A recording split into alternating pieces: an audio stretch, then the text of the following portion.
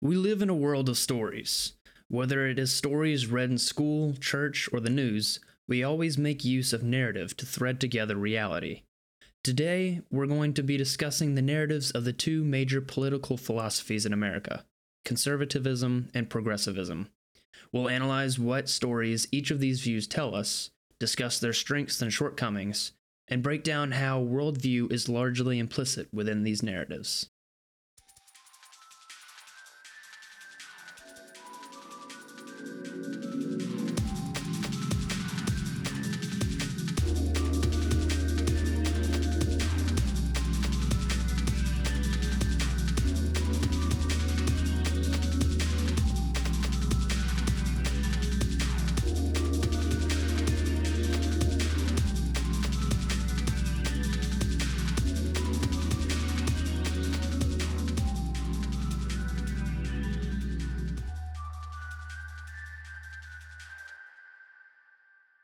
Hey, I'm Bailey.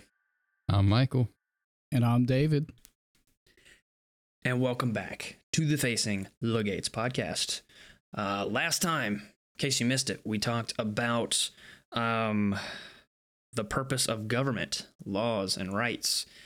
To kick off our series of political episodes, we kind of got into our implicit biases and philosophies underpinning what we view the government and laws and rights to be. Like last episode, we're not going to really talk on specific issues too much in this episode. We're mainly just going to kind of analyze two of the current major political philosophies on a macro levels and analyze what their messages are to their followers. So we're only talking about their implications as they relate to political narrative and overall worldview. Also, for the sake of this conversation, when I say conservatism, let that refer to the Republican view, and similarly, progressivism will refer to the Democratic view. I know the political ideologies are more complicated than that, and there are different schools of thought within both parties, but for the sake of this conversation, we're just going to keep it simple. So, this is going to be a very thought experiment type episode. So, let's start with conservatism. Tell me what you think conservatism is on a philosophical level. The way I look at conservatism, or yeah, I messed that up, but oh well, you know what I'm saying. Conservatism. I'm gonna go with that. We'll go with that because I guess it's conservatism or conservatism. I think it's the same word. We'll just go modern day conservative viewpoint.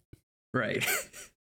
What I look at that at its core of its beliefs is small government, personal liberties,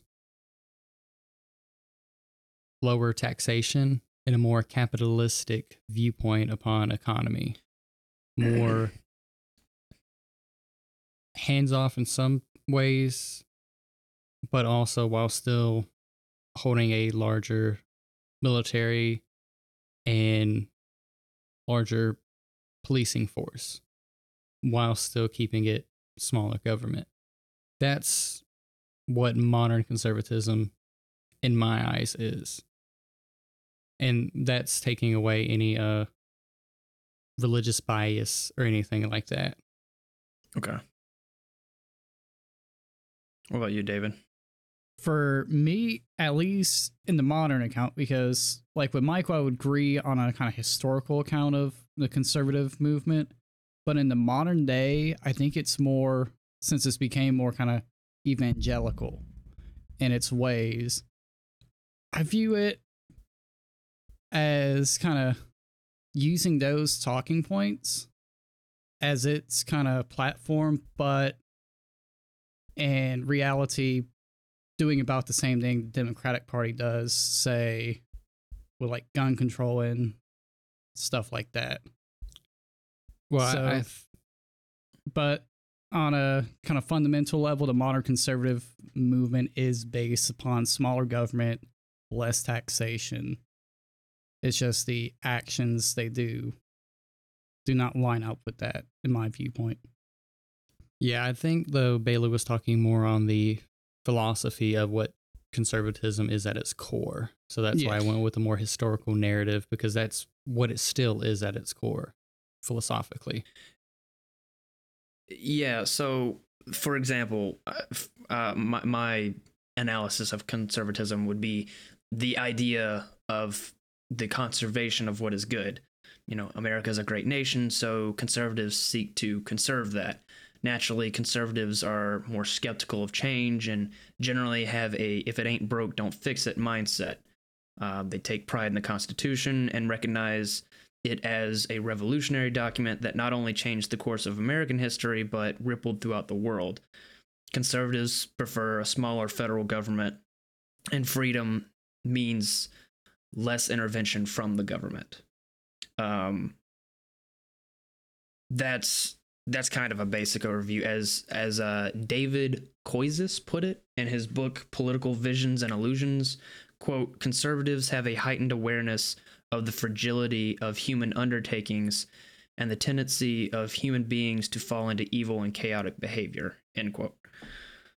That's kind of, I guess, my perspective. I mean, obviously you guys are kind of talking about like specific issues to some degree. I will to some level, like I actually do kind of agree with David. I'm not going to say that I think conservatives on paper believe things that are good, but by and large don't actually act on those things that they believe. A lot of times in reality, we see conservatives essentially defending what Democrats did like 10 years ago. And as one person put it, Republicans are Democrats going the speed limit.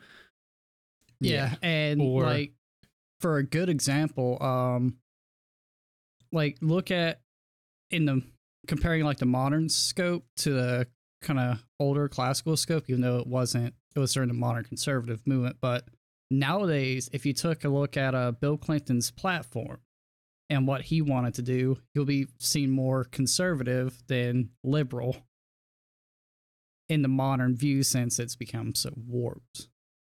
Yeah. Mm-hmm. And also things that conservatives would say they are against, when you really peel back the facade, it's like, oh no, you literally voted for what you're against, but you're trying to build a facade like meat subsidies.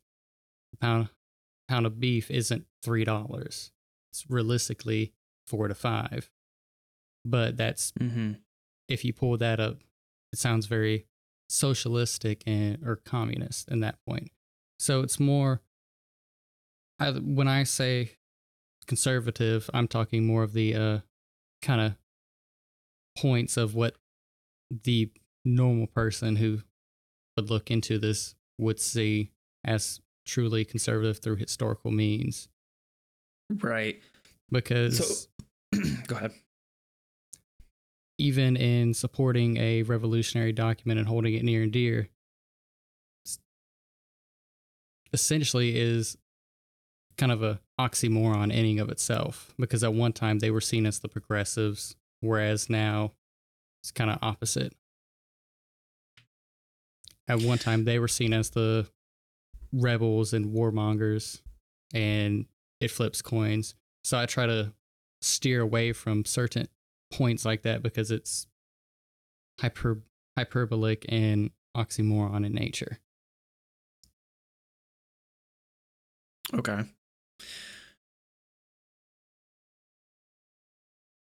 I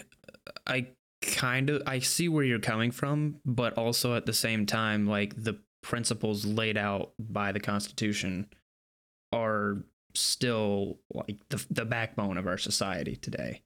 Yeah. And so we can't like just be like, well, that's old, now we've got to keep doing. I don't know. It's a very, very nuanced topic. Yeah.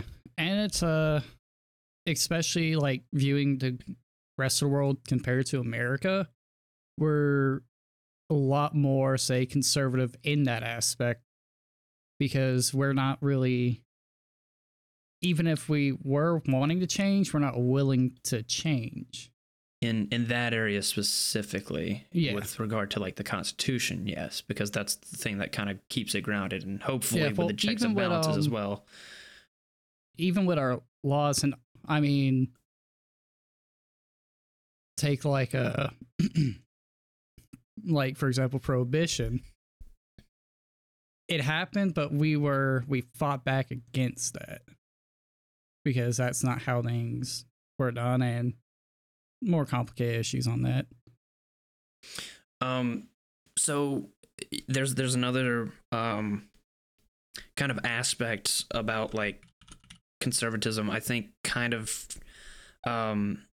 it values tradition in a way that I wouldn't say, I think is in a more unique way than the Democratic Party, for example.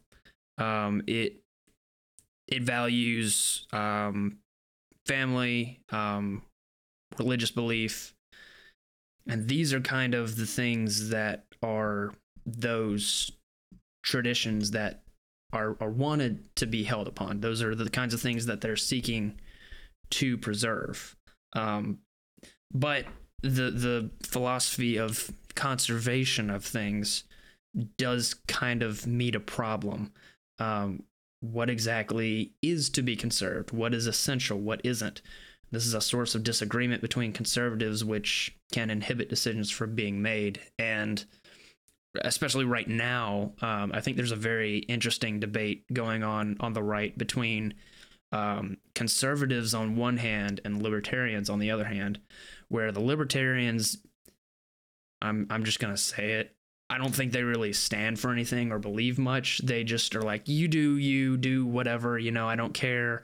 And they don't want to take any stances on issues because is built upon their hold on, let me finish this. Personal freedom. Well, that's what they believe freedom to be is the freedom to do whatever you want. Whereas conservatives are going to say, no, you're not free to do whatever you want. You're free to do what is good, because if you do whatever you want, you're still enslaved to that thing. So that's kind of a interesting philosophical debate that's going on. Obviously, I'm not of the school of thought of libertarians. There are some things I follow libertarian on just because I don't care about the issue or I don't know enough about it. But by and large, I would still fall conservative on most issues. Yeah, but also one thing I've noticed, the Conservative Party, when it comes to certain topics, the modern Conservative Party, not the normal people, but the figureheads, take a very libertarian view on a lot of things when they feel they're being attacked or they feel they don't want this to change. Well, it's my freedom for it not to change. That's not how a democracy works, though. Yeah, we call them squishy Republicans. Yes. And I mean, and the same is also said on the left, but right this moment we're kind of pinpointing conservatism. Right. But yeah, and I think one of the bigger issues is the more capitalist conservative, which strays away from the talking points that you brought up of tradition and things of that, because it's more of they look at conservatism on a more economical side, free market and all that, which doesn't care necessarily for the things we hold near and dear. And then there's your more traditional conservative, which it was more predominant before the 1980s when the more capitalist conservatism came about in strong numbers. And you can see that through the changing of political parties and the rise of the neoliberal and neoconservative, which is where also, more people fall in line with those. Most of us aren't going to be extreme left, extreme right. Most of the time, we're going to fall somewhere either in the middle of our respective corners or more in closer to the middle than we would view ourselves as. And that's the issue. It also depends on. It also depends on what circles you're getting your information from, because there are going to be some people that are more economic in nature and that's their thing, and then there's going to be people that are more interested in like traditional values and that's their thing. Yeah, everyone's a nerd. It's just what you're they nerd about. specify. Yeah. All right. It's like the difference between a Huckabee and a Trump, which you know my opinion on Trump, but one's more traditional values, one's more modern capitalism. Okay. So let's go ahead and move on to the next one. As a worldview, what does conservatism attempt to account for, and what does it not account for? And I'm going to let David go first because we decided this last episode that David needs to go first so that he can have the unique thoughts and not thoughts. And then Michael can go. Yeah. What a worldview. The classical conservative is much more kind of isolationist. They want their country to be their country, and they view their community as kind of most important. How that runs, how that operates. But in the modern sense, it's more so just, oh, here's the problems in here, but we need to keep our sphere of influence outside. And it lacks a lot of the kind of traditional, say, what their immediate culture is. And with especially with American classical conservatism, it would be very much not always say focusing on like the federal issues, the nationwide issues, but their societal communal issues and tackling that. All right. I'll go ahead and let you go, Michael. Okay. Personally, again, I'm going to tackle it with modern and traditional. The traditional accounting for is for the individual and how they work in society and how the community as a whole should work and hold tradition and be conservative when it comes to new things. Like, let's say, should we really invade here? Should we be skeptical? Should we really be sending our military force to a state to deal with state issues? And also holding the traditional values down, like you stated.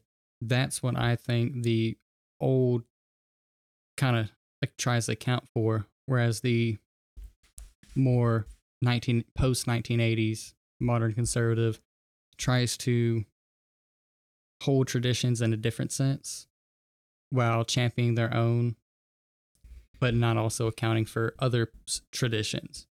And the same is said for both sides, in my opinion, on that.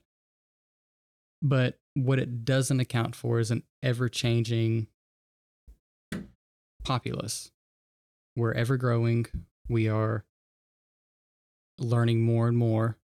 And we should be having more discourse and discussions on things of the nature instead of championing the past as much. And because if you champion it, have you really learned from it? And to move forward in a modern sense and not stick to keep the traditions and appreciate the history put forth, but you still have to move on. Just like the Bible was written, and we have to look at it from both the traditional sense of when it was written, take the context in, but we also have to apply it to modern terms and move forward. So that's kind of where I'm at with that, with what it doesn't account for. It doesn't necessarily account for the growth in the moving forward. And I'm honestly not going to touch too much on the capitalist side of it, because that's a hairy rabbit hole we could get down and get into what is true conservatism versus what is labeled conservative. So kind of like it was built upon a more homogenous culture, especially in America historically, it's always been broken up into different, say, areas of race, culture, and whatnot throughout our cities. And which is ironic because a lot of immigrant population lean more traditional conservative, old school conservative. When you really look into it, like a lot of the middle age to older age Hispanic groups lean more traditional conservative. A lot of people who immigrate from India, from most other countries, they lean more traditional conservative. Not the left is seen as the party for immigrants and people of that, but realistically, if you look at the voting and how it's broke down,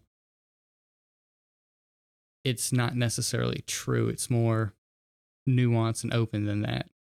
Like, look at the last two elections, a large populace of Hispanic males and females over 30 voted Republican because they focus on those more traditional aspects. So I actually wanted to kind of tack on to what you were saying about, like, you know, specifically what does conservatism account for and what does it not account for. My answer's maybe going to surprise you. I think conservatism on its own accounts for actually very little. It is heavily reliant upon other philosophies to sustain itself. So, for example, many Christians are conservatives. Christianity provides the moral and philosophical framework required to accept concepts such as inalienable rights, justice, etc. It also provides boundaries for what is and isn't acceptable, though there are some gray areas that are subject to debate. Conservatism relies upon pre-existing economic theories like capitalism to sustain itself, i.e., just because someone is conservative doesn't mean they're capitalist, but many conservatives live on the borrowed capital of capitalism, pun intended, because the reach of the conservative ideology is limited. So, without some grounding philosophy or reference to other economic, political, or religious theories, conservatism can't hold its own because it doesn't make sense without reference to some kind of worldview. Why conserve? What do you conserve?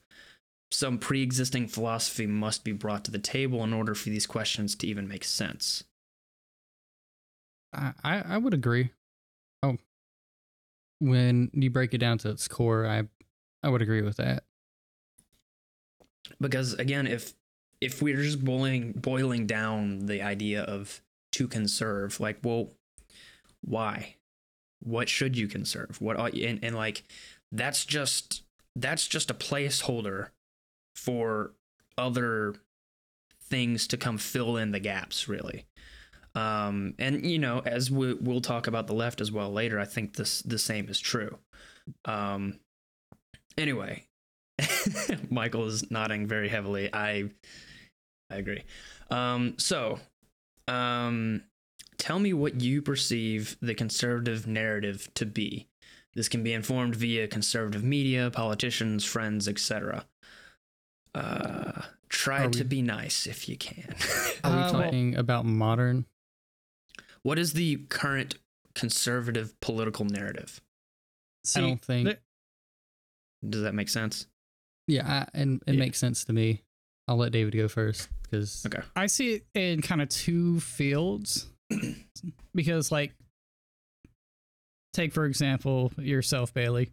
You would be more so like classical conservative, that kind of focus more on keeping traditions and stuff like that, where a lot of the modern conservative is really based on two things in my mind: fear and neoliberal ideals.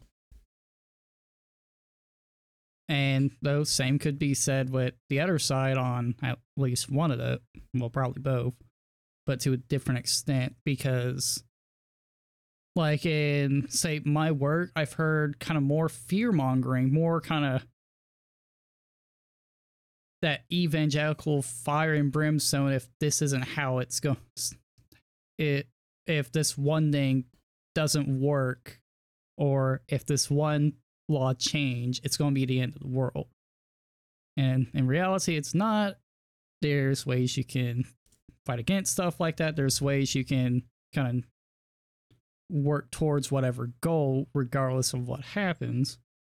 I think without getting into like anything specific, like that's a natural reaction to anything to some level. Like you have to, with, especially with political decisions, you have to do some lateral thinking and see like, okay, if this law were passed, what are the implications of that in the future? And what precedent does this set? Yeah. And so like, But obviously I agree that, you know, I agree that like people shouldn't be doomsday people, you know, but this happens on both sides, to be fair. Oh yeah, but especially with, I mean, I don't talk to many people, but living in the South, it's a lot of modern conservatives. Let's just face the facts. And I see that kind of doomsday-esque kind of the world's going to burn more and more today as kind of both sides become divided. Mm-hmm. So with living in the South, I see it more skewed towards conservatives because there's naturally more conservatives in our area. Because I mean, heck, going to Walmart and just hearing people talk, it's like, oh, they really think that. Where it's like, the world's going to keep going on regardless. It's just, well, Walmart's probably not the best place to have nuanced political discussions. Well, I would disagree. That, but like people sitting down for coffee at my work, getting ready to start their day, talking to their friends, and it's like, oh, these people don't know anything about politics. All right, what do you think, Michael?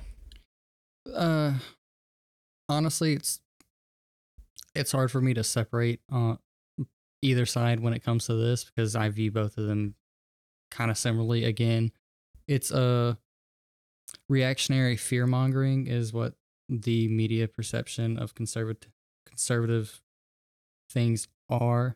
It's either reactionary or offensive fear mongering, and kind of skewing away from the traditional conservative that I grew up around, like my grandparents leaned very conservative, but it was more of a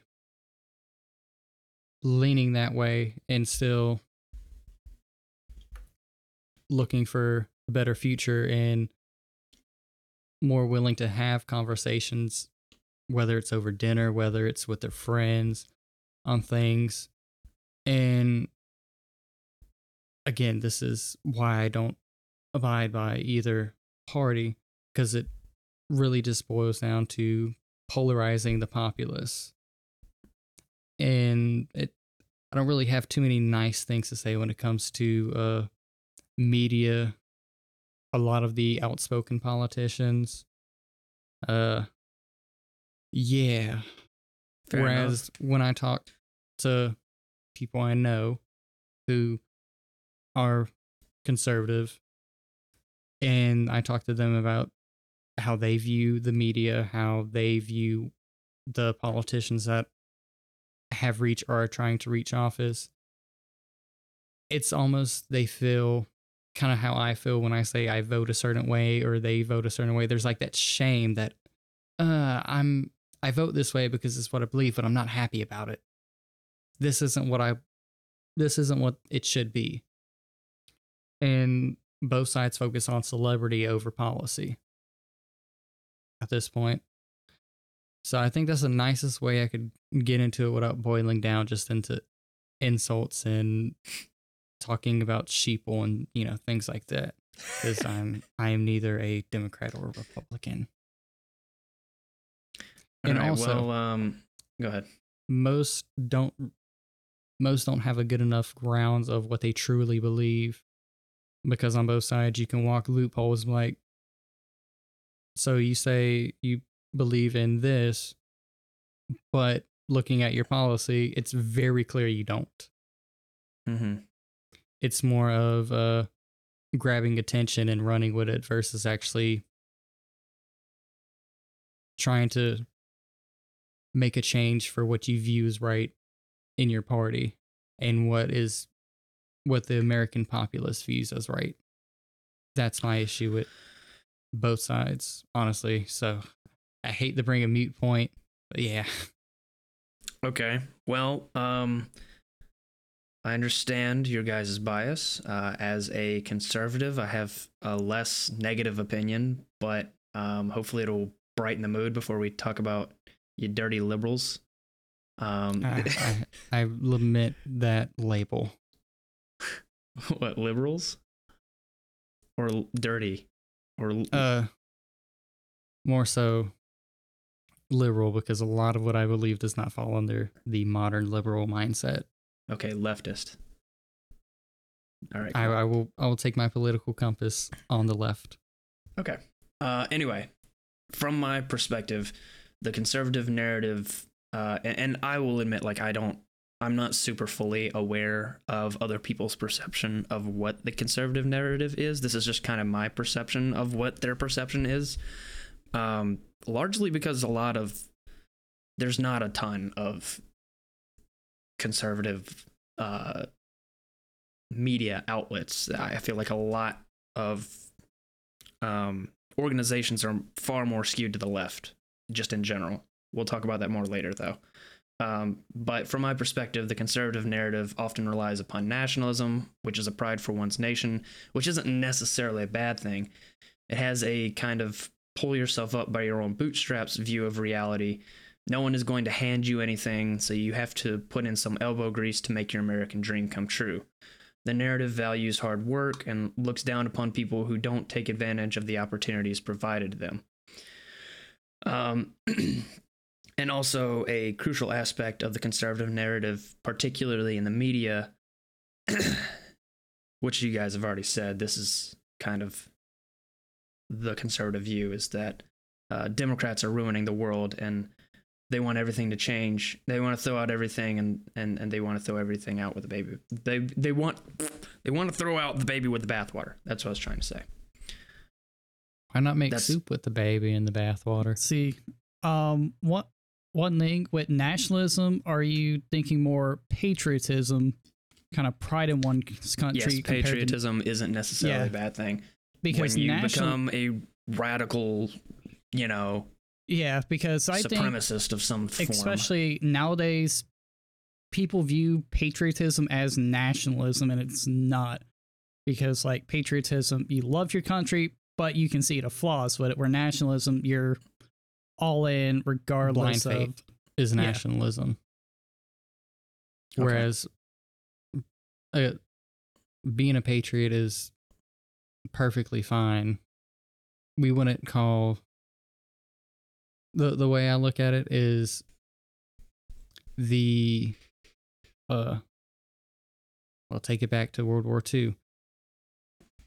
The people who were in line with the Third Reich were nationalists, first and foremost, and they were blindly following the leader at hand. Whereas modern patriots in America, you can be patriotic on either side. You can love your country, but you have to be able to take a step back and look at what you would want to change to make a better country for everyone. Where nationalists can lead itself more into, again, the supremacy. I guess kind of what I was getting at is like, you're more likely to run into a conservative that says, I like America, than you are a leftist. That's like, because leftists generally just kind of hate America. I mean, I've ran into conservatives that hate modern America way more than I have. I wouldn't say I hate it. Well, this is putting me in the place of the conservative, but I wouldn't, obviously I'm not going to say America's terrible. Obviously there's things that need to change by and large, but I guess it's more likely for conservatives to be patriotic than it is for progressives. I guess that's what I'm getting at. Well, I view that kind of idea is at least nowadays more progressives are more willing to be more vocal and outspoken about the problems they see, where conservatives are fighting that. Yes, conservatives are way too On the- quiet. I agree. Well, they're fighting it by Oh, saying, no, this is perfectly fine. This is how it should be, even though it could be a blatant bad thing or something that needs work. See, So- I disagree. I see both sides. They're too quiet for, the average, the normal person, and they're too outspoken on the extremes because that's what gets attention. That's what draws people in. The Trumps of the world, the AOCs of the world, they're extremely outspoken in their views, and they don't accommodate or even think about the average American, even though that's what they're voted in and paid to represent and to work for. There's no fear there for them. They don't necessarily care whether or not we agree because somehow they get voted in, even though they don't represent the average person. But they're the only options we have.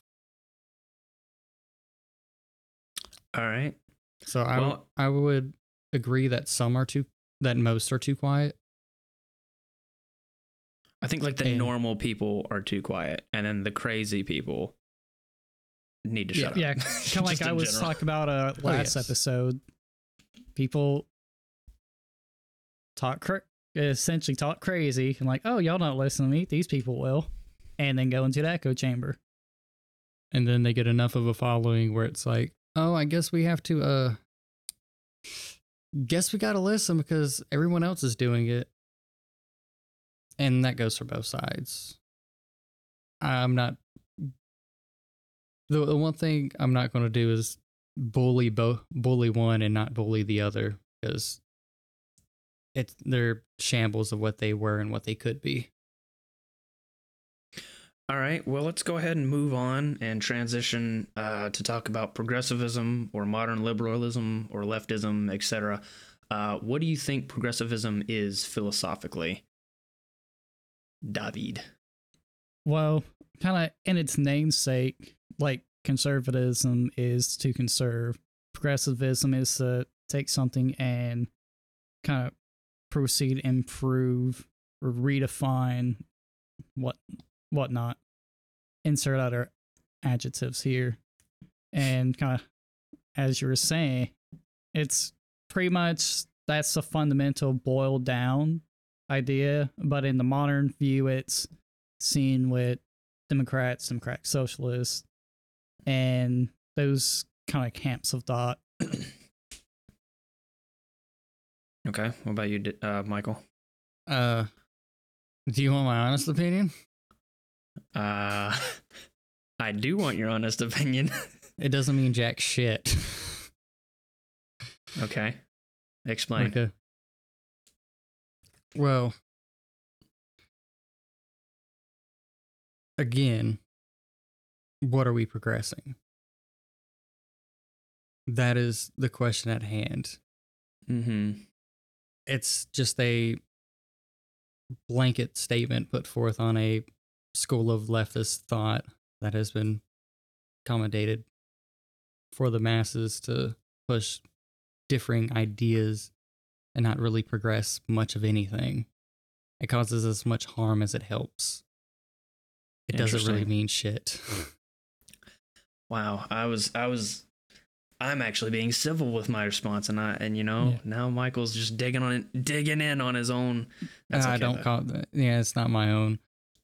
I'm a very marked and stretched individual on the political spectrum. Okay. Fair enough. Yeah, man's not really at a dot. He's just like, you take a shotgun, shoot it on the political compass. He's You're somewhere. like that. You're like that conspiracy theory board where there's like pins and lines everywhere, and that's where you are basically politically. Yeah. I feel more in line with a lot of modern Americans, yet I feel alienated by a party that I should be aligned with. So, yeah, that's why I don't really vibe with the progressive or the conservative. Because, Yeah, especially in the context. modern sense, it's become kind of bastardized. Whereas if you want to take it back, to like the heart of it, I see both schools of thought equally valid at the heart. Well, then maybe we will agree in some of these future issues that we're going to be talking about, which for those listening at home, we haven't talked too specifically about anything, but starting next episode, we're going to dive in on actual specific issues. So kind of piggybacking off of what David was saying, I was going to say that the philosophy of progressivism is that we must forge our society onward and progress. Progressives aren't satisfied with the way things are and desire to fix problems such as inequality and oppression, and its ultimate aim is to create a utopian society. Naturally, progressives want to change things, often because inequality and oppression are rampant. They view the Constitution as good, but not good enough. Progressives rely more upon the authority of the federal government to fix issues from the top down. I will let you guys, I'm sure David has a dissenting opinion, but yeah, what do you think of that kind of? For the am I modern understanding things progressive, correctly? I think it's pretty spot on. Now, where I would differ, because we do run where states' rights are important and stuff like that, I would say for the most part they stick with the federal government because it kind of all encompasses and it sets that precedent. Mm-hmm. Where, say, conservatives want to do stuff more on state and local level because it's their community.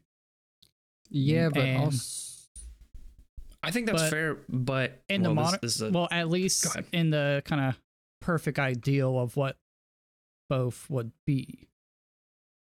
Though, as we see with many kind of key issues, it goes almost straight to federal instead of being a state or personal or cultural issue. Mm-hmm. Yeah, I think you are kind of tapping into something like that. The appeal that the left appeals to federal government, whereas the right appeals more to state government, because they typically take things on a more local level versus the left taking things at a more federal level. I think this is a little conspiratorial, but I think you were tapping into something about reaching kind of their demographic in a sense. Like, conservatives know that they can get people to turn out and go vote locally, so that's where they thrive. Whereas the left tends to rely more on national institutions such as the media and social media and corporate America, which also kind of skews towards them, and that's kind of their audience. I mean, Nowadays, conservatives- corporate America stems towards conservatism because, like, as kind of where Michael draws the line with the modern conservative movement, with the neoliberal kind of policies put in place. Because yeah, that's like capitalist businesses favorite- love neoliberal stuff, and then there's the issue of lobbying and donations and all that stuff that warps. I Now, strongly your disagree. Your viewpoint probably comes from, say, like Facebook and stuff doing their kind of censorship, their monitoring and stuff like that, where most businesses aren't seen in the public eye. They don't give a shit. They're going where the Yeah, money's at. But when you look So- at most of media put forth, it's owned by a couple oligarchs, essentially. Turner, Warner, Fox. And the issue lying is they'll put out both opinions on, let's take Fox, for example. Fox generally is, the news side is very right-leaning on a national level, where other parts of the media seems to be very left-leaning. So when we focus on the media, that's focusing on the dissonance and not true problems at hand. It's just there to create dissonance and to make people not necessarily want to converse on these topics. Yeah. I And know that keep sounds very viewership. that sounds very conspiratorial, but both sides have things they want to censor. Both sides, and I'm not talking on a individual level. I'm talking on a corporate level.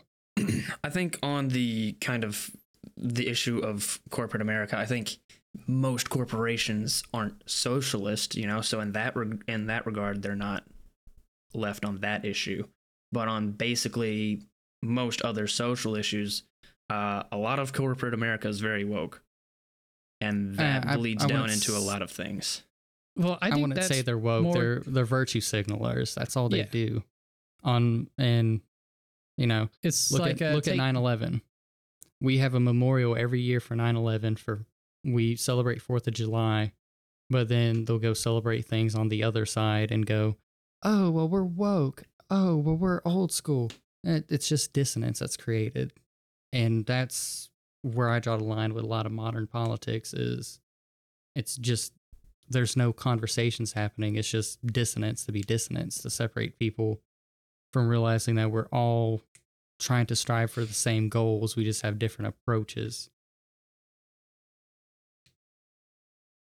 That's Okay. like when I go on Facebook, I see largely conservative viewpoints because that's what the algorithm feeds me. Whereas when I go on Twitter, I see an equal amount, but you will probably see a different thing. Because that's what the algorithm feeds. When I go on YouTube, same thing. I'm a very strong Second Amendment advocate, and so it'll feed me that. When also looking at philosophy, it'll feed me a lot of far left ideologies because that's what algorithms do. They feed not what people necessarily want to see, but what they will watch and what they will read and what will get a reaction. And that is, in my opinion, the issue of just modern politics is it's no conversation, it's just separation. All right. Well, But This got off- that's a whole nother this got off Yeah, on a rabbit rabbit trail a hole. little bit. that it could go into about neoliberalism and the problem of the 24/7 news cycle. All right. So just to kind of wrap up my criticism of the progressive philosophy is that the progressive battle is kind of an eternal one because there will always be more inequality and oppression around the corner. The paradox of modern liberalism is that it requires government to enact laws to promote freedom for the marginalized, making the government bigger and bigger. Then the harsh reality is that by giving the government this much power, liberalism also creates massive potential to bring forth a tyrannical government that oppresses its own people and constantly overexerts its power. Yeah, though on the different side of the coin, like as you were talking about with conservatism, when it's all idea of kind of when you need to do to like conserve something or when do you need to progress. If the world around you has changed, is it time? It's like looking at let's take a look at the only nation that has not progressed since it was made.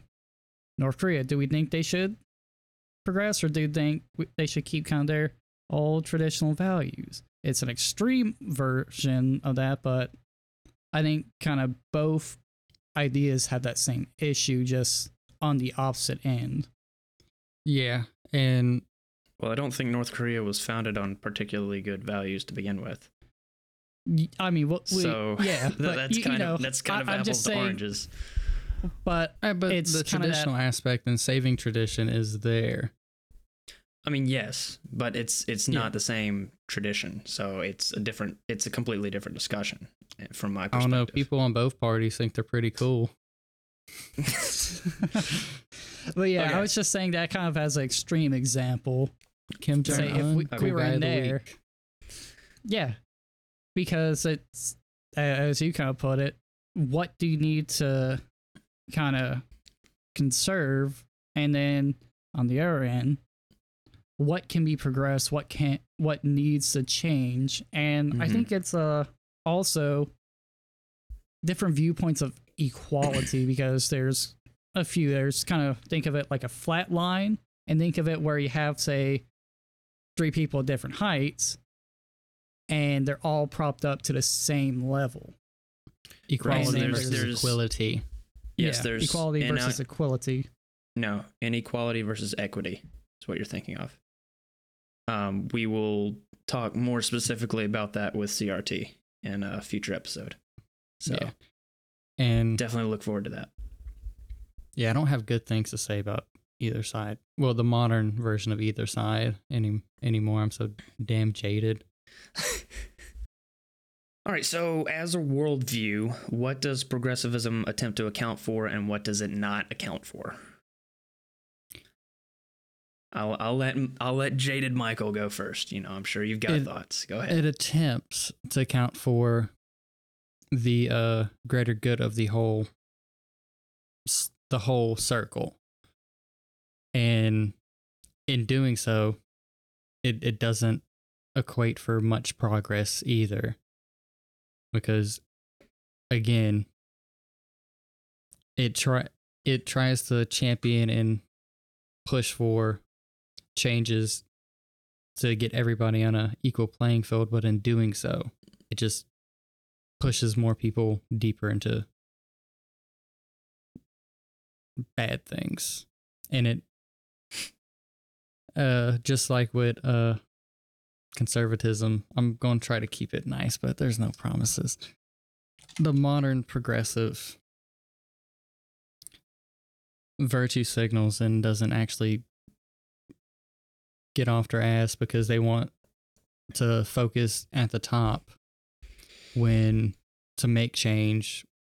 We've seen this in our lives. You gotta work Bottom up. on a grassroots level and get the support of the people instead of just trying to reach one person up there and yank them down like, listen here. And sometimes they can get the support of the populace, but a lot of times it's just virtue signaling to virtue signal.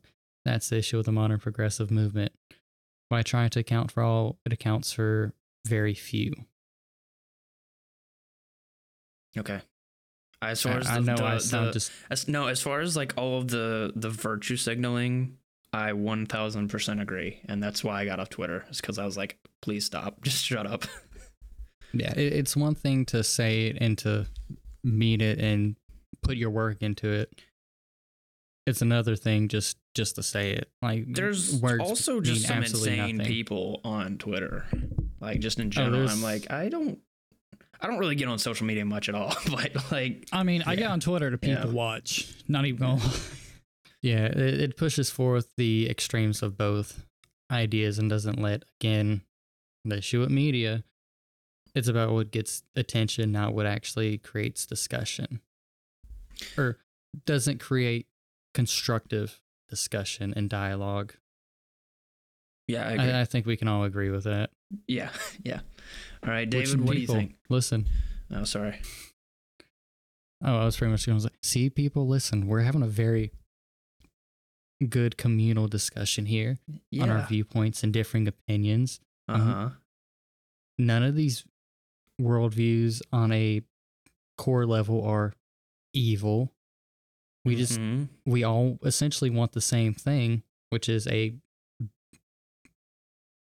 United States that we're proud of. We just see differing ways of going about it. Mm-hmm. Wow. Okay. Yes, like yes and no, because the ideologies themselves on a pure, like, stripped down level, like, yeah, there's nothing wrong with conserving, there's nothing wrong with progressing. It's when we get into the specific issues that, you know, we get into the hairy water, which we'll obviously talk about later. David, what do you think progressivism accounts for as a worldview, and what does it not account for? I kind of lay more so on the side of Michael with this, but kind of progressivism tries to account for kind of all inclusivity and kind of that aspect. So everyone from your majority to minority.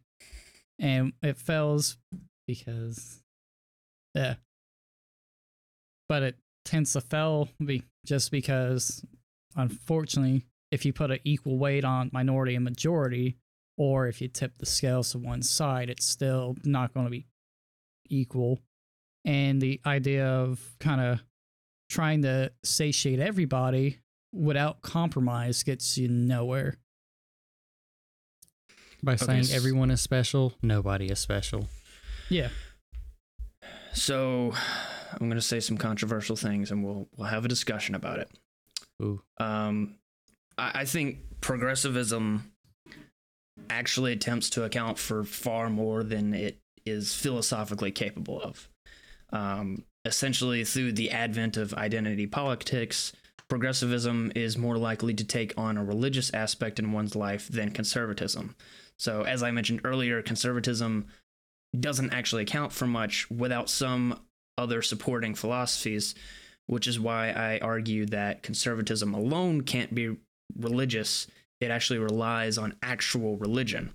But progressivism kind of creates its own philosophies to sustain itself, which in turn become religious. See, for that part, I tend to disagree because I think, at least in the modern scope, both have become... Let me finish my little spiel, and then we can go into, because there are a few things that, I'm sure you guys will disagree on. But because of identity politics, certain things like CRT are designed to keep black people voting Democrat. Transgender ideology is used to keep the ever-growing number of people with gender dysphoria voting Democrat. The LGBTQ community relies upon the Democratic Party as their lifeline. Obviously, we'll go more in depth on these things in specific episodes on these topics later, but for now, I have to say that these theories, which many of which are unsound and imply absurdities, are politically manipulative and suck critical thinking out of the minds of voters. Many progressives tend to be atheist or agnostic, neither of which provide a sound grounding for morals or ethics or rights. In essence, progressivism attempts to account for more than it's capable of, and without reference to some underlying philosophy on human rights and objective morality, everything it stands for becomes an absurd castle built on sand. All right. Now, I know you're going to disagree. So go ahead. On the first part, because, take a look at America, and especially where these kind of viewpoints come from, both come from a deistic background. But both have become almost their own religions at this point. Because I can tell you just as many, say, progressives, quote unquote, and conservatives that treat whoever is their candidate like a god. They can't do no wrong. And, I think the kind of what you've said falls on both parts, especially with that point and the identity politics as well. Because conservatives, well, you look at both sides and you see the same people without no changing thoughts. Well, nothing that kind of sparks like, oh, wait, I stand with this on this. It's because you'll see as many Bubbas on the conservative side as you'll see, say, disenfranchised youth on the Democratic side. Yeah, and again, this is an issue I have with modern politics. Is it's turned very dogmatic, and it's very much, in my view, when you look at the recent Democratic and the recent Republican candidates that have reached the big stage, it's very much following that cult of personality and protecting from any wrongdoings that they have done. And they're both very dogmatic and very exclusionary when it comes to that. And it's kind of the issue with modern day Christians, where they'll blindly believe just because they're told that's what they should, versus actually knowing what they stand for and believing it. Like when me and you speak on religious things, I know you 100% either have an understanding or are searching for an understanding, and you're not just blindly following because that's what you're told. Whereas I've met a lot of people on both sides who again, if you bring up certain policy things like, oh, I don't believe in that. Well, you just told me you believed in that. You've dogmatically followed it. And that blind faith in and of itself can take a strain on politics and create more of a cult versus a party. And that issue's on both sides. I've seen just as many Bubbas who don't know what they stand for and don't know what their representatives are doing as I do Larry's on the left who, again, don't know what they stand for and don't know what they're voting for and what their representatives are doing. Yeah, Larry's just a name I picked. It doesn't mean anything, guys. Don't Sorry, Larry. it. But Well, sorry, Bubba's. yeah, so when it comes to because there are people who worshipped the last Republican president essentially like a god. The man could do no wrong. And if he did, they championed it instead of ask questions and try to progress as a party and get to what they believe in. Yeah, so I agree that on some level there is a desire to make politics transcendent on both ends of the political spectrum. And I agree that it happens on both sides.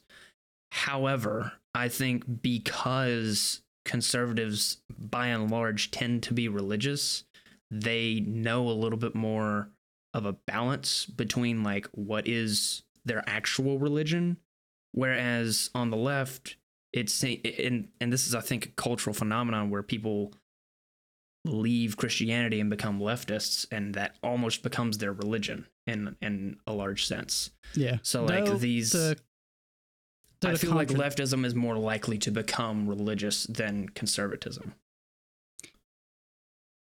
See, I disagree just because, for example, with conservatism, modern day conservatism, I view very much as kind of, I view the modern kind of evangelical movement where fire and brimstone, and that kind of excites and puts fear.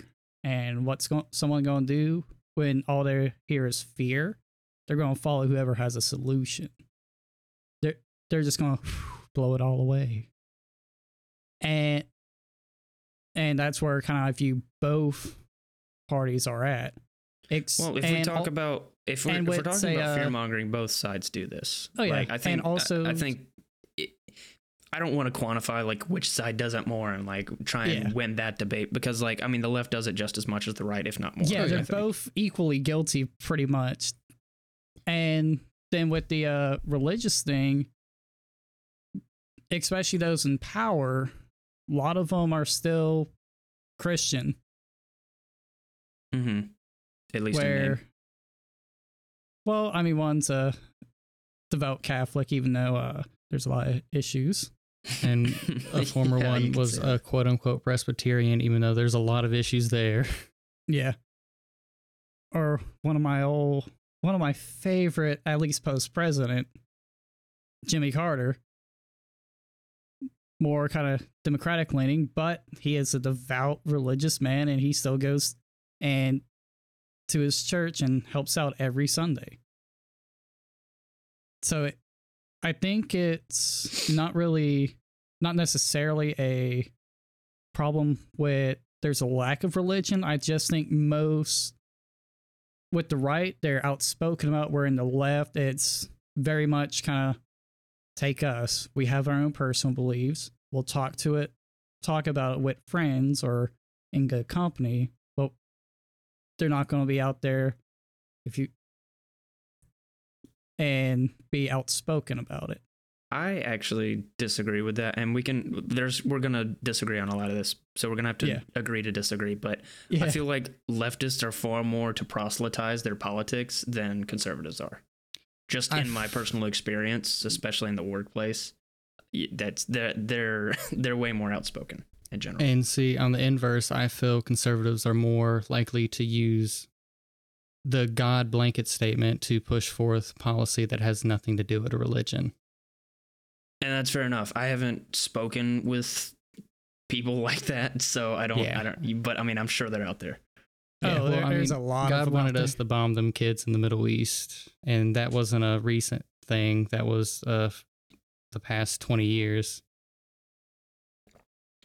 Okay, well, I think we've answered this question. I think we'll move on to the next one. We're all just incredibly jaded at this point. Yeah. So sorry if this episode is extremely negative and depressing. Or if it offends you, because it should. it's going. You We're should going learn to from this. If we haven't offended you by now, I don't know what's wrong with you. Stay Stop being tuned. such a snowflake and get offended. Yeah. Yeah. And Okay. once again, guys, just listen, think for yourself, and create discourse amongst your community. And if you don't like what we're saying, do something about it. Yeah. Well, don't like dox us or anything.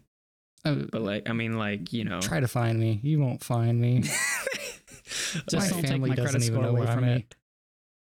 Anyway, we're moving on to the next question now because we've answered that question already thoroughly. What do you what do you perceive as the progressive narrative? Again, this can be informed via liberal media, politicians, friends, etc.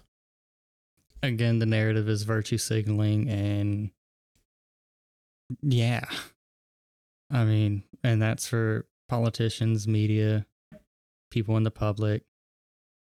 It's not necessarily. Some have, once again, good intentions and do some groundwork and try to get the ball rolling, but most just virtue signal.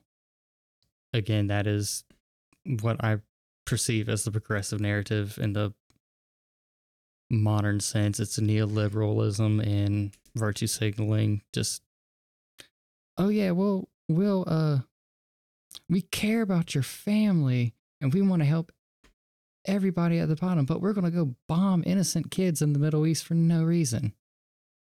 We're going to lock kids in cages, kids' kennels. Welcome to the Democratic Party, but we care about you. That's what it is. To boil it down shortly, David? it's hypocrisy. I mean, quite similar. And though also one little thing I want to say is with both of their narratives, it's sometimes not even about their own policy. It's just what the opposing team does.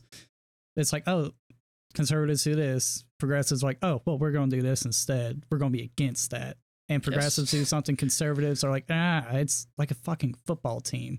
Fair enough. Even if it's something that is generally agreeable upon, like, hey, we should be able to see where our tax dollars go, right? As a taxpayer, we should.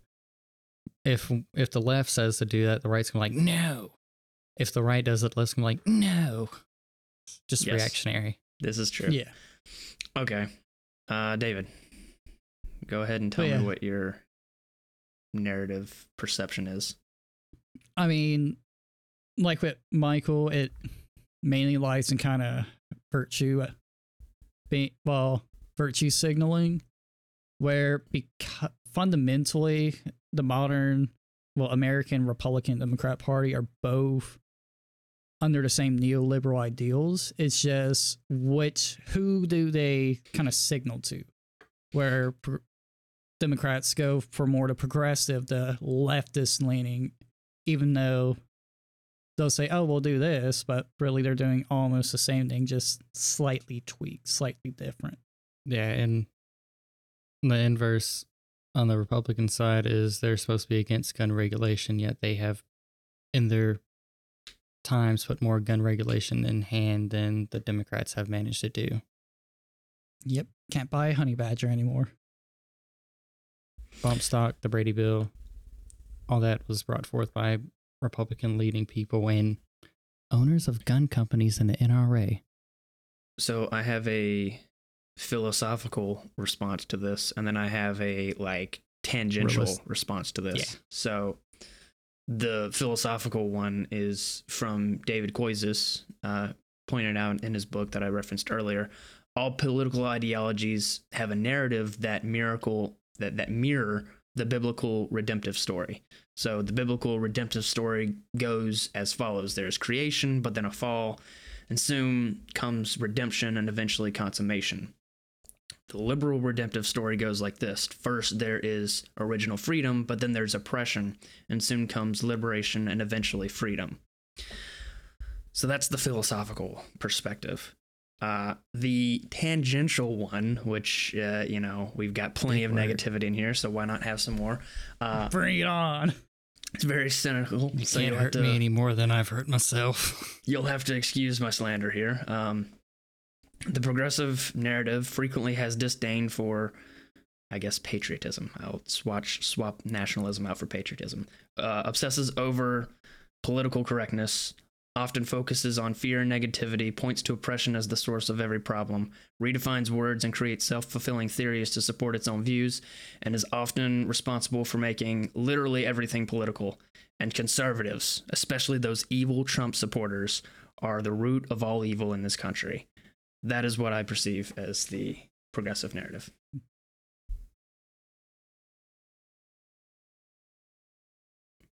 Moment of silence for thinking. Yeah. I mean, for the most part, yeah. They all follow a redemption arc. I think that is a good thing to bring up because it's kind of where along that arc each party lies. If you guys are interested, I'll have the book in the show notes as a source, but he kind of talks about many of the reigning political philosophies of our day and talks about how each of them follow this biblical arc. They kind of mirror it, but in a different way. And it's pretty interesting. It does get a little bit heady in some places and kind of I disconnect in some places, but I think it's pretty good. Yeah, and I do like how you brought up that, say, progressive see kind of the opposing team as the issue, while the conservatives also do that as well. It's like we could have just kept it with like, oh, both of these just do this constantly. Yeah. Yeah. And again, by lambasting in the opposition as the issue, we don't deal with the issues within the party. Like, I guarantee you, most people who look at policy or are decently informed didn't feel the greatest about who they have had to vote for. And for a while, not just, this isn't recent, this is overall, but due to the fact that they got to fight the opposition. Yeah, I've only voted in the past 2 elections, and I'm like, you guys could have gotten anybody better. Like, you sure about this? Yeah, you could have picked both sides. You could have went to the morgue and picked a better person.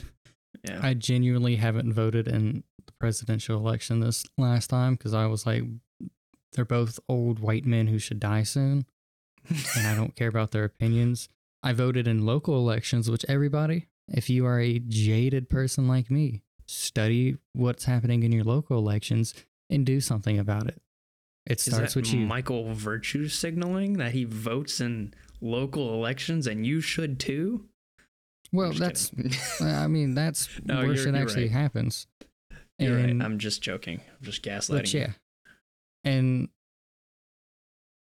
as much as you can say the opposition is the problem, you also got to look inward and do some self-growth from within the party and go, okay, I might think that these people on that side is a problem, but also I have to look and go, yeah, there's some people on this side that's also a problem. We can't just blindly point fingers without looking inward at ourselves. Yeah, I definitely think a lot of people would be better off, just personally and politically, if they did a little bit more reflection and worked on themselves a little bit more than those evil other people that are wrong. Yeah, because in our government, with the House and Senate, you can see it a lot. Even in the same party, there are people that, fundamentally they disagree with each other, but just own the conservatives, own the liberals in the House or the Senate, they'll stick by each other and be like, oh yeah. But as soon as something pops up, it's like, You were the weakest week. You're the weakest link. The weakest link. Goodbye. Yeah, that's a Spoonerism for you. Yeah, and it's like, if you're going to be, you got to be consistent and with that as well. And it's that kind of lack of consistency that's a problem as well, where if it's an issue they disagree on, they'll just still team up just to own the libs or own the conservatives instead of standing their kind of ground and having a good discussion about it. Yeah, that's why I revoked my NRA membership. Because when I looked at the gun legislation that was brought up during the Trump administration, nobody in the Second Amendment circles that I myself run in that voted Trump would dare say anything about the Republican Party and the law they put forth and say, hey, no matter who tries to infringe on this right, it's wrong. We also got, and on the left, need to do the exact same thing. If it goes against your core belief, you need to, just not blindly follow and accept it for what it is. All right. I feel like there was something that I wanted to say, but I don't remember what it was, so I'm not going to say it. So, kind of moving on, are the ideas of progress and conservation opposed to one another? How do these two political ideologies oppose one another, and what presuppositions do they bring to the table?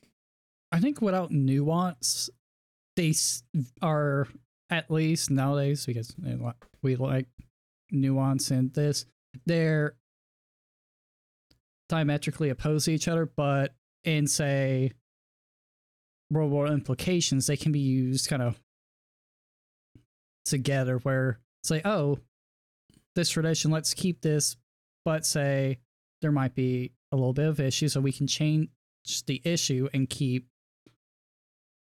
the core of it, the core fundamental idea. Or say if there's a list of issues, some things you could take a more conservative mindset and some you can take a progressive. It's kind of what we've been talking about, where it's the viewpoints are opposed, but you can kind of use them together to get kind of the best result. So moderating kind of the different ideas. I mean, again, on a 1-to-1 scale, they are opposed to each other in a modern, realistic worldview. Do they necessarily have to be? Well, to make that happen, you'd have to change the goalpost. You'd have to change the rules. That's, in the modern sense, they are very much opposed to each other, even though realistically, God, my mind just went blank for a second. I'm just so damn jaded with this. Would you like me to pick up and let you continue in a minute? Or do I'll let you. I'll let you pick up. I'm sorry. I'm just absolutely jaded with politics at this point, and that's why my internal focus has been on myself to grow before I even get more jaded. Fair enough. So I was basically just going to say that the concept of progress and conservation don't inherently oppose one another. A nation can both progress in areas they need to progress in while still conserving what is good about that nation. This kind of gets back to what I was talking about last episode about, for a long time, the left-right divide has worked for the betterment because we can progress and also conserve. But the ideology, so the ideologies are designed to complement one another, but instead, throughout the course of history, they become radically opposed. Where these ideologies split off is in their methods. So, both conservatism and progressivism rely upon other philosophies to hold themselves up. Where they differ is that conservatives often look to religious values and ethics, which provide a sound worldview for grounding their political positions, where progressives look to other philosophies that aren't meant to be religious, but instead become religious. This ultimately this is ultimately necessary because worldview informs politics, not the other way around. Does that make sense? Yeah, I get where you're coming from. I guess I to put I'll let you go ahead. This may be a little bit of a side tangent, but I think one person whom I listen to their music put it in a good way. Hey, we just had 8 years of our quote unquote side being in charge. They voted, their side's in charge now. We can either rock with them and create conversation, or we could just put our fingers in our ears and go la la la la la la la, can't hear you. And so I do agree that in theory they should complement each other and sometimes create compromise. Sometimes we'll see how you guys run it. We'll see how that works for us. And in 4 years, if that doesn't work, we vote in a different batch and we'll see how you guys run it. In a perfect world, that would be great. I think we can all agree that we could learn a lot and we could grow as a nation and actually see some change. But instead, they've radically gone opposed to each other and just create stalemates and stagnation. And we were warned about this back in the day, back at the beginning of the nation. I think we were warned about the two-party system. I think oh geez, I was gonna say something and it's just left me. I hate this. It's happened again. You become even more jaded. Well, I'll make this clear for everybody in the back. Pretty much, I think it's a good thing when we have a mix of representatives from their respective areas. And I think it's good that we have differing ideas and opinions, or else it becomes a jerk-off echo chamber. Okay, I remember what it was. Sorry if I interrupted you. Oh, no, it's fine. That's pretty much it. Yeah. Differing opinions help grow. Obviously, this is all very abstract. And really, when it gets down to it, the devil's in the details. So when we're talking about conserving things, one side may say, yes, we should conserve this. Whereas the other side may say, no, we shouldn't conserve that. We should get rid of that.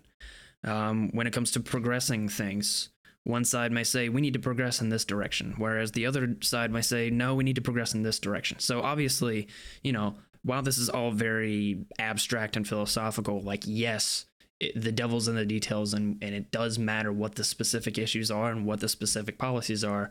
And I know it's going to frustrate people that we're not talking about them in this episode, but we will in future episodes. Actually, starting next episode, we will begin that. But yeah. Okay, so as that is the question of, are they opposed to one another? How do these two political ideologies oppose one another?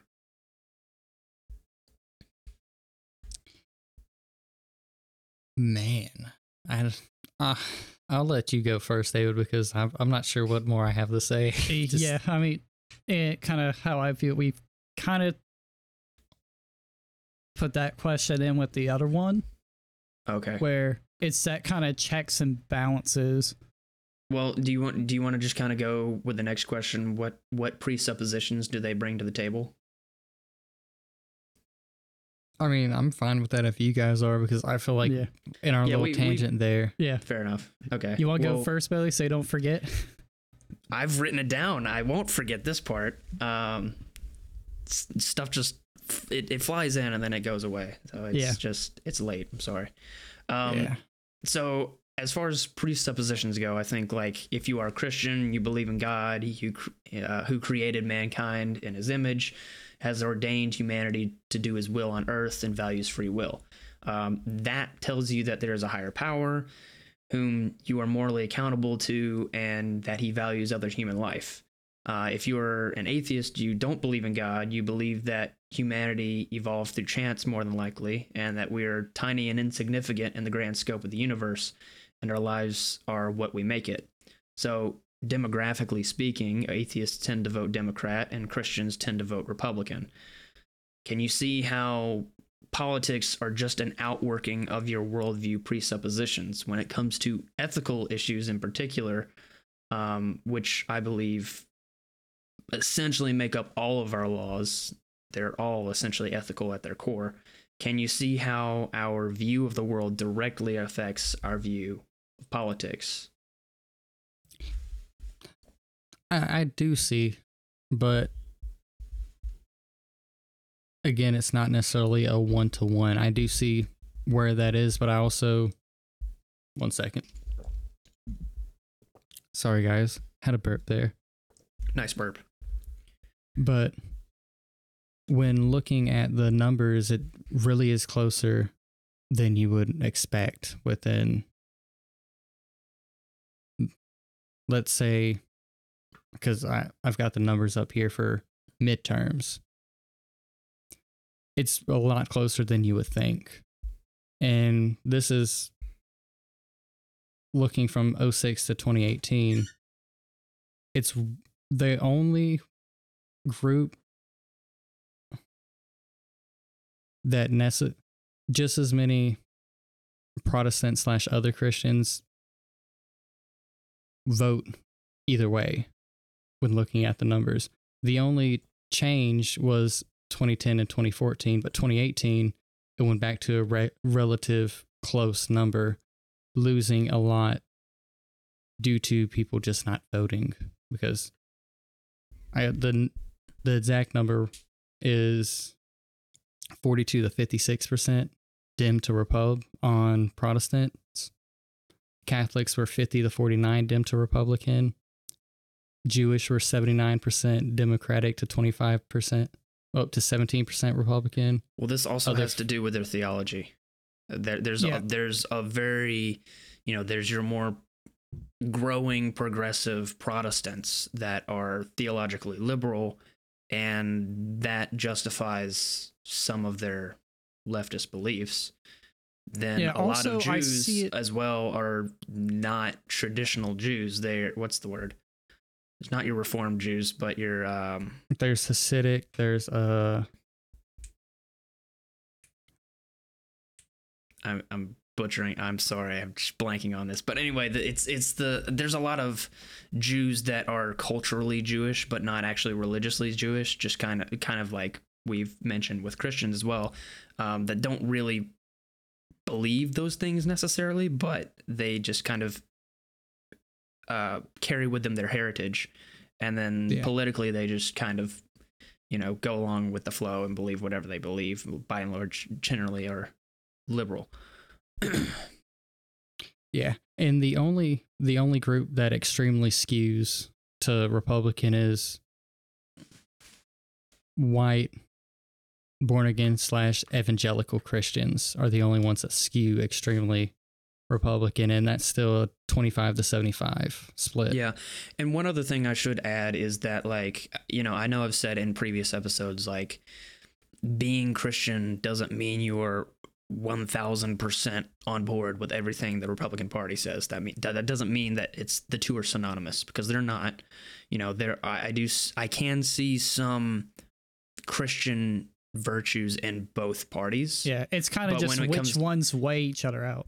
Yeah, when it gets down, again, the devil's in the details. When we go down to the specific issues, I think by and large, the Republican Party enforces more Christian ethics, whereas the Democratic Party does not, in my opinion. And we'll obviously talk more specifics when we get there. But, and there's also, like I mentioned in the last episode, that our political system isn't really built to be 100% Christian. It is designed to be multicultural, one party's not multifaceted. Yeah, one party isn't like the Christian Party, even though, like, demographically, like you mentioned, like there's a lot of evangelicals that tend to vote conservative, and others that also lean that way. Well, but white born again evangelicals were the only one that necessarily skewed just that subset within the evangelical and Protestant sector. Just that once, and that's just males. Females had a different split. So that kind of pulls up where I was talking about, like, going into Walmart and hearing fire and brimstone, and you're not sure if it's a religious talk or a political talk. Yeah. But again, that's why I'm just so damn jaded. And I hate to keep bringing that up, but yeah. Okay. Well, go ahead. Go ahead. And I do believe that most people, when they get into a political view, get in with the best intentions. Mm-hmm. I don't think anyone who votes either way is necessarily a bad person. Just like I don't believe anyone who believes in a different religion is necessarily a bad person. It's just I'm so jaded. I'm less jaded about religion now than politics. It used to be the opposite. Well, at least we've made progress. Hey, there you go. There's the word. We said it. We did the thing. Oh, does that make us all progressives now? Do we have? I don't want to vote. No. Hillary might Everyone's be a little coming bit back in progressive. 2024. Dude, I don't want to don't vote even for her. get me started. All right, we're not going there. Okay, so We're just gonna made if that everybody happens, we're mad just right gonna there. bully.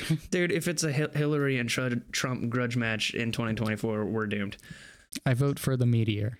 I'm becoming my own country. Okay, so kind of an addendum to that point. I believe the reason we are so divided as a nation today is precisely because of worldview conflicts. Both political parties want to do what they see as best for the nation, but both have radically different visions of what that looks like. At a fundamental level, I believe that difference is rooted in religion and worldview because an atheistic utopia looks much different than a theistic utopia. The worldview presuppositions are at the root of our divide, and politics is just an outworking of that. Any contests to that? I think really like I I don't know. Go ahead. I agree to a point with it, but I have also seen where the political divide is just as much on a cultural level as much as it is on a manufactured level. Because I'd say most people kind of are more united than they are divided when it comes in America, per se. And so I do think that that the differing worldviews does create some divide. But I think the worldview issue is at the heart of the culture wars because we have different values that we're fighting for on both sides.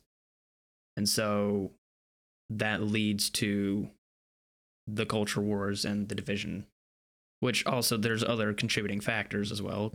The media, a number of other things. the but government itself, politicians. yeah. But me personally, I genuinely think if we took all the rigmarole and riffraff out and gave all the silent majority a chance to voice their thoughts and opinions, we wouldn't be nearly as divided as we are now. We'd have differing opinions, but we'd still be one nation united, if that makes sense.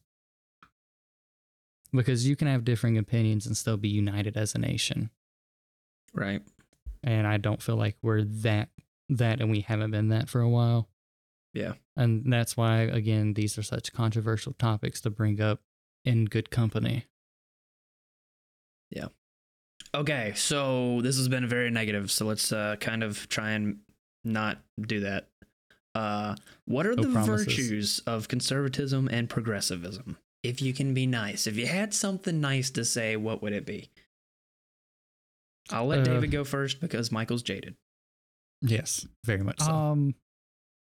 I think starting off with conservatism, and I think it has a good kind of ideal for kind of the historic preservation of kind of viewpoints and stuff like that.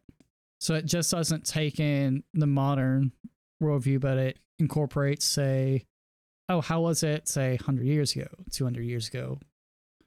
How, and stuff like that, where the progressive viewpoint kind of looks more towards the future and how could that be better. I think just their kind of main ideals can be viewed kind of as their best virtue, honestly. It's kind of hard to be like, oh yeah, they do this right. Because as we talked, real negative Nancy like. What about progressives? I already said what progressives, they kind of look towards the future and sorry, apparently I mentally spaced out. it's okay. We've had a negative Nancy talk. It happens. All right, what about you? Go ahead. In the purest sense of what, and not the sense that's pushed forward through media and through bias and things like that, I can see virtues on both sides, because one of my dearest friends is extremely left, and one of my dearest friend's husbands is more traditional, conservative, more based in traditions and conserving them, like old school conservative. Okay. And I can see the merit on either side when it comes down to it, because again, I don't see either one as inherently evil.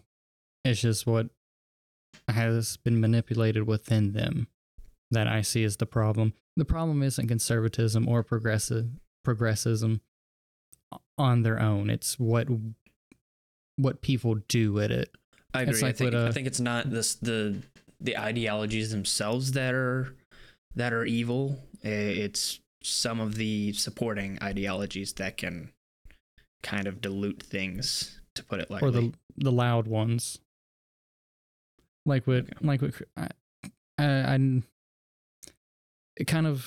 on the same fence with religion too. Religion isn't inherently evil, but it's what people do with it that can be evil, if that makes sense. Yeah. And we've obviously talked about that in previous episodes. So it kind of aligns with my viewpoints on conservatives and progressives, the core of it. But I think, did you have anything else you were going to say? My brain is empty. Okay. And my heart is too. I was basically just going to say, I think conservatism values what is good about America, from the foundations with the Constitution and inalienable rights to the value of the nuclear family to preserving religious rights. Progressivism attempts to reach out to the disenfranchised, fix inequality, and end oppression. It values the little guy and desires a better future. That's the nicest I'm ever going to be. So, yeah. I disagree with the idea of the nuclear family, because it's kind of never existed. The nuclear family is just merely a Cold War idea. But that's a topic for another day. But yeah. That's a fallacy. So let me explain. So for example, some people will say, you're only Christian because you're in America. That doesn't discount the fact that doesn't say anything about Christianity or whether or not it's true. That is called the genetic fallacy, which is how you come to believe that belief. It says nothing about the belief itself.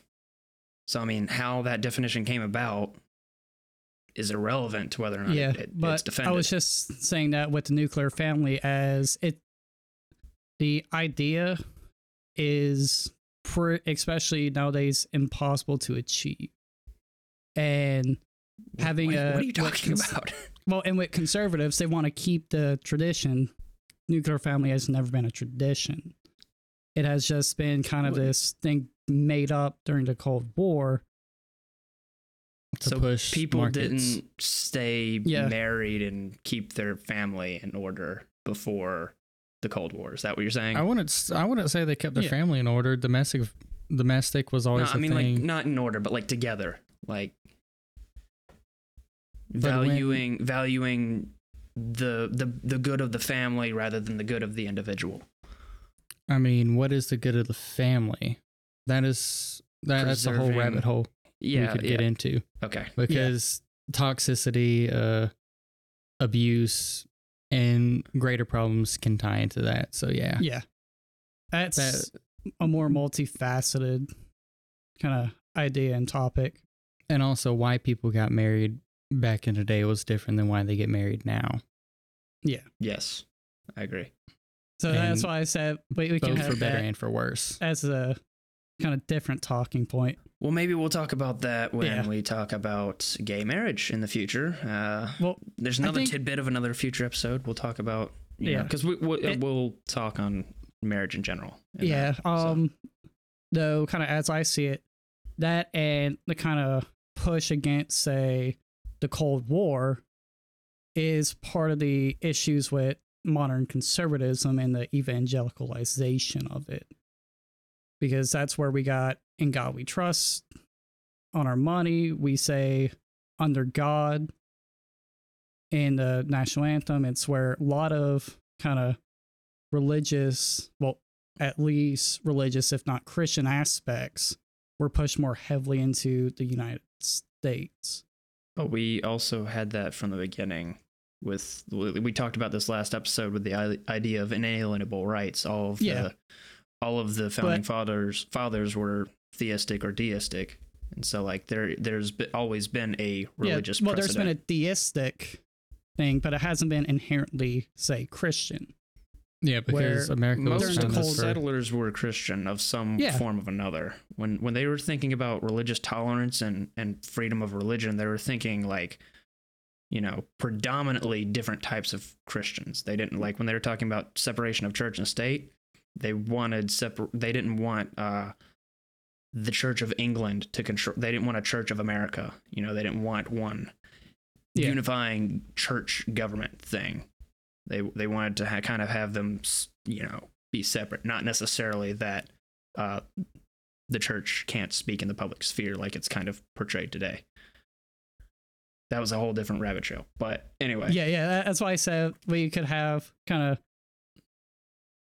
a whole talking point about how the Cold War forward has pushed the parties into a further divide at this point, because that is a real big tipping point. it was of illegal American to politics. be communist. Cool. Yeah. Okay. Well, let's just this has been a long episode, so Yeah. let's just move on. We still got a couple more points to talk about. As we shift gears and talk about the power of narrative, what exactly is power? Do you want me to go first, or do you want David to go first, or what? Yeah, don't matter to me. Michael's spiritually empty right now, I wouldn't say spiritually empty. I'd say mentally. my physical form is empty. One day I shall ascend above these heathens. Okay. Not you guys, but well, maybe Okay. you guys. I don't know, man. Who knows? Okay. Well, I was going to say basically power in a traditional sense can be looked at as political authority. Whoever is in office has power, but this is just one type of power, namely political power. I have power in this conversation because I created the outline that guides this talk. A manager has power over his employees because his job title gives him that authority. Worldview has power over the way people think. And of course, culture has power over people in that culture because it shapes the way people think. Anyway, I'll pause there and let you go. Yeah, was going to say pretty much power is just one's influence on their surroundings and the situations.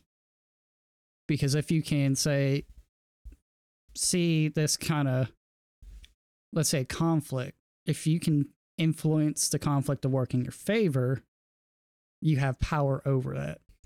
And as you said, power is a multifaceted thing, and there's different views of power itself. Yeah, there's, and I pretty much I agree that there's different levels of power. There's power of a lobbyist on a politician. There's power of the people who vote for the politician on the government. There's power of worldview. There's power of discourse. Power is a very multifaceted thing, and it is exactly what we make of it. And we, as both individuals and society, it's what we give. Because without other people around, you can't have power. You have the power to yourself. Okay. So, I'm going to say another controversial thing, so just brace yourselves. That kind of getting that definition of power out there. I think, specifically with talking about culture, I think this is where I believe the left has an insurmountable amount of power. And I've kind of mentioned this earlier, but though they aren't constantly in political power, they always have cultural power. The right has cultural power as well, but it doesn't the reach isn't nearly the same. So ABC, MSNBC, CNN, The Washington Post, New York Times, most mainstream musicians, actors, corporations, all the tech companies and internet influencers are liberal and therefore spread the liberal narrative. Democrats practically have a monopoly over institutional power. So even if if their views aren't themselves very popular, they're the ones with the megaphone shaping how people think the most. Now, as I mentioned, Republicans do have some cultural power, but it isn't very much and often relies upon Fox News, Christianity, and butt rock, and maybe some country bands to spread its ideas. See, where I'm going to differ is the power is very cyclical when it comes down to that. Because if we go back in time towards the 80s, where it was in vogue to be a capitalist conservative, there were a lot more conservative mindsets in the public eye. It's all just what's in vogue, essentially. It's what I'm getting down to. Being woke is in vogue. It's not that these people are necessarily woke, but it makes money, so why not fucking lie?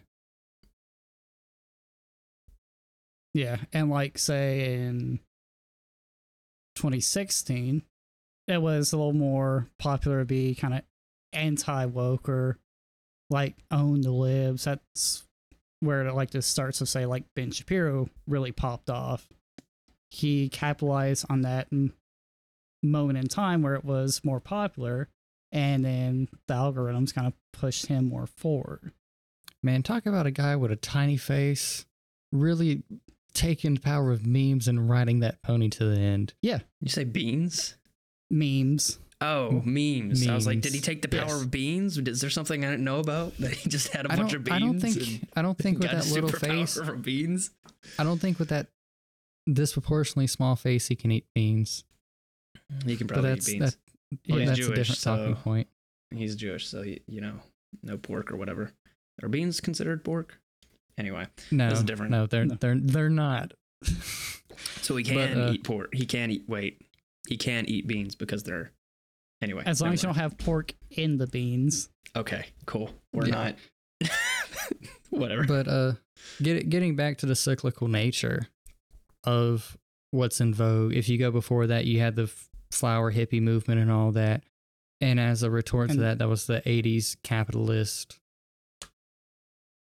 mindset, which was in the public eye. And then if you go before that, that was Cold War, where any extreme left were lambasted and removed or straight up just attacked. It's very cyclical when it comes down into what is in the modern political narrative. With the next 20 years, it probably will cycle again, just like everything else. Yeah, I mean, look, as you said right, with the flower children, those flower children became the capitalist 80s when they got older. And it used to be you're more liberal leaning younger, and then you move more to conservative mindset too, which push that cyclical nature.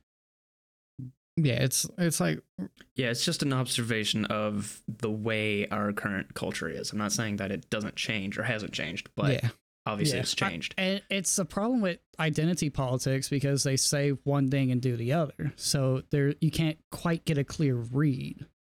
and then And when then, as those you blind, said, with like the media. and then when it- the blind wake up and grow up and start thinking for themselves, they go, I don't really believe any of this shit, so I'm gonna vote where I believe. This goes Or back. vote opposite. Yeah, This goes back to the cultural battles versus political battles that I mentioned in the last episode. Not all issues ought to be federalized political issues. Many are issues we face with the culture. And I do have to hand it to the activists out there for this reason. They understand that in order to make change happen, it has to be accepted by the masses and the public. Activists work to change culture. This happens more on the left than it does the right. And when amplified by those massive cultural institutions I mentioned earlier, you end up with a culture that is more influenced by a minority of socially elite liberals.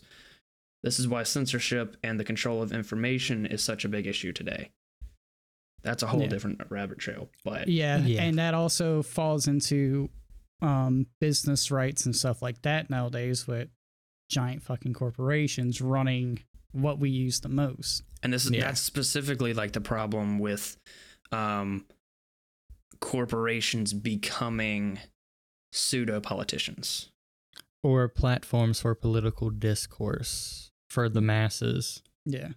And Yeah, and like allowing, I don't care what Ben and Jerry's believes on their Twitter. Like, can you stop preaching wokeism to me? Like, I mean, don't care. they've been at least they've been consistent. They've been doing it forever. yeah. If you're gonna do stuff like that, be consistent. Don't do it just because it's in vogue. And that goes for the opposite end of that. Don't do it because it's edgy and cool. Or Do it because you anti-vogue. believe in it. Well, like rap is crap. We all have said that at one Dude, point. Let's not lie I- to ourselves. I do have a playlist called Trap Rap Crap. Yeah. Look, So- we all have had our edgy undertones, and so I myself can look in the mirror and be like, you know what? In a different life, I would have probably been one of them alt-right edgelords. In a different life, because they're not doing it because they believe necessarily. They're doing it because it's edgy. It's counterculture to a point where now former countercultures became main culture. It's again the cyclical nature of this shit. We as a species don't necessarily change. We just run cycles. Which that's a deeper conversation. All right. Well, do we have anything else to say on that before we go on to the last question? Kind of wrapping this one up. No, I'm ready. Okay. Yeah. What are the benefits of a political narrative and what are the shortcomings? The benefits are it gives you something to stand behind, something to almost unionize over. But it also is the exact reason why people fall out of parties. Because that narrative is there, but if the work on the ground isn't matching the narrative you're putting forward, are you really doing anything?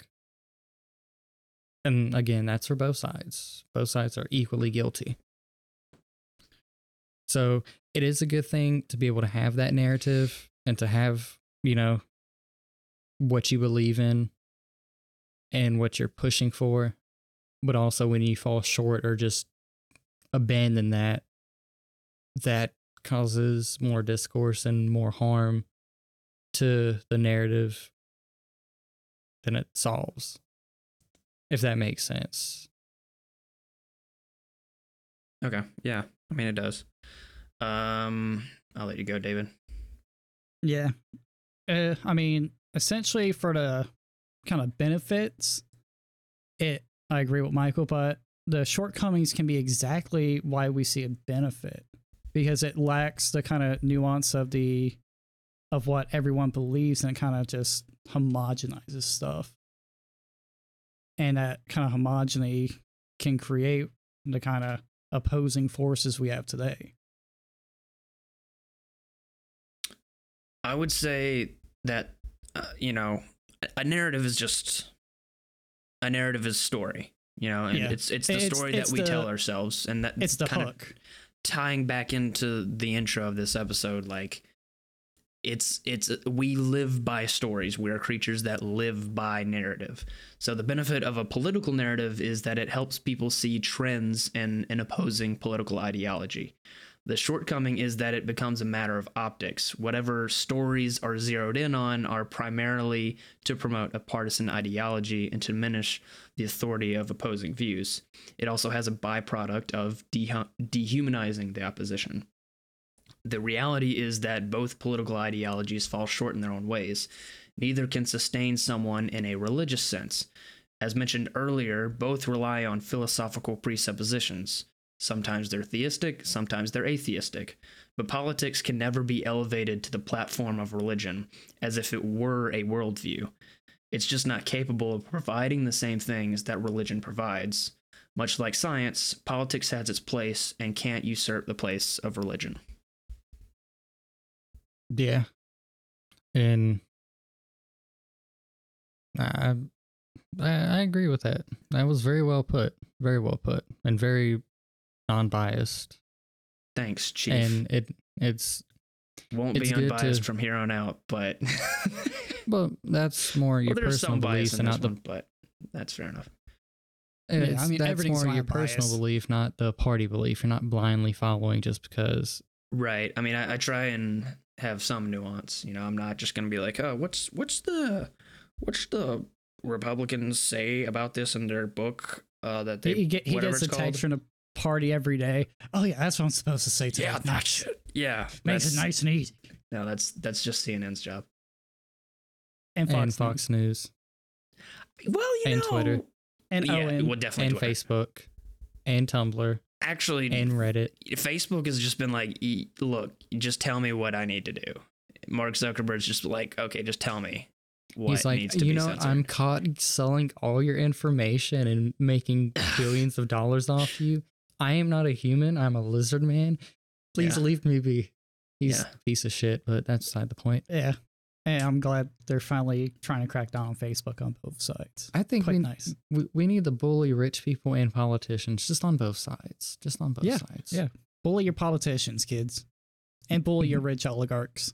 We people have power over them. Without us, they are nothing. We must rise don't and show them. don't try and Hey, create Hey, a coup. shout out the January 6th people. They stood for something and they went in that Who bitch. is gonna do it? I disagree with why they went in there, but they went in that motherfucker. We're The not. left, take some ideas. Stop being pussies. No, they did. They did that for like a year. But they We're not did. They getting didn't into go. this. They didn't go to the rich white people. They went in the streets. Yeah, I'm they talking. did. You need to. You need to. They're they doing it didn't go now. in- They're robbing everyone. That's not going to That's the place where your representatives if you go work. into a jewelry store and steal shit, that's you're making money. Yeah, but that's not that's an individual thing. I'm talking. I think that's more On a of party thing. a crime of opportunity. I'm honestly. talking more of a making a stand politically. Okay. All right. We the people have guess. strength over them. We put them in power. We pay their salary. I need to stop giving Michael a platform. He's gonna try and create an anarchist society. No, Michael's because gonna create a cult. By having anarchy in a society, you're really not having anarchy because you're relying on moral laws that are You're set right. forth. I just said an oxymoron. You're right. It's Michael's self-defeating. trying to create an uprising. That's all I'm trying to say.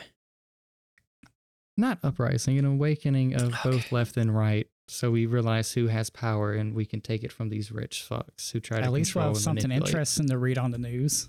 All right, I'm done. I'm done trying to. I'll let Michael nuance his bullshit until he's done. Are you done? Cool. That's Yeah, the I end hate of the all episode. politicians. All right. Well, do we have anything else to wrap up about? No, but once again, people just don't be afraid to talk about this stuff. Like, it matters. Yeah, I know this was definitely a very jaded and cynical episode because obviously we have our opinions. And It's you know, slightly heated, but without getting we too respect each other. yeah, without getting into too specific stuff, you know, I think this has been a helpful thought process. I think more people should do this kind of thing and discuss these kinds of things with people they disagree with specifically, and not just an echo chamber. And in honesty, we can clown both sides at this point. Yeah, I can. There's you know, that's how you know you're like in a good place, is like if you can dunk on yourself.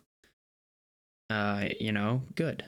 But That's probably a good I thing. wouldn't necessarily say on yourself, because you're Well, I mean, not both dunking on on yourself your beliefs. and you're on like You're more party. dunking on the party that you're kind of haphazardly forced to vote for some of your core beliefs. Right. And I mean, that's the problem with the two-party system. We need more parties, everybody. We need more parties. Yeah, there's a million and one things we could talk about politically. Obviously, as I mentioned in the last episode, we're going to keep it specific to the ones relating to worldview and try and not become a politics show, because that's not what this is. So next No, episode, that'd be my side project. yeah. Following the conclusion of this show, Michael makes a podcast about his political rants, and it's really just Anarchist Diaries. No, not anarchist. More like a manifesto, not diaries. Manifesto. Okay. All right. Mikeism. No, that makes it sound like a religion. That's not good, David. No. Bad doggy, you go outside. Okay. Well, anyway, next episode we're going to just go absolutely into the hot water of any cultural debate. It is abortion. We're starting with abortion, so we're just going straight out there with that. The yeetus that fetus clause. It'll be more than likely a two-part episode. Also, if you have questions, comments, or concerns, send them to facingthegatespod@gmail.com. We plan to do a Q&A episode before this show ends, so if you send in your questions, we'll have a Q&A. If you don't, we won't. Yeah, send in those dag-nabbit questions. I'm going to Please. start trying to censor. Yeah, and it can be flippity-flappity questions. It can be about anything specific we talked about on episodes, or it can be about the show as a whole. You know, it can be anything that we've covered. You know, please send us your questions. We love hearing from you guys. Just send any random question to me and I'll answer it. I don't give a shoot. Oh wow, he said a shoot. He won't give a shoot. Okay. Also Hey, follow man, us. Gotta get monetized one day. Follow us on Facebook, Twitter, Instagram at Facing the Gates while the accounts are still alive. We've only got like I don't know, a few more weeks, a month or two of the show. Well, it's probably gonna be like 2 or 3 more months. I don't know when this is going out exactly off the top of my head, but the point is the show is dying, so support it and listen to it while it's still alive. Be a part of it, and it's dope. Get copies of it off of YouTube. It's okay. Share The show, like me, got Corona Chan, so you better be on the lookout, guys. Support it while it's here. Yeah, I did too, like a month ago, but everybody's gotten that, so it's whatever. I haven't yet. You will. Yet. I know. Share it around, like, comment, subscribe if you're on YouTube. It's not going to disappear, so you can listen to it whenever. But, you know, if you want to be a part of the community while it's alive, you got a few more months. You better act on it, kids. Yeah. All right. Well, I think that's about it. Anything else we got to wrap up on? Because I've got a tinkle. I think it's been real. I think it's been fun. I think it's been real fun, and we'll see you guys next week. Yeah. Bye. Bye.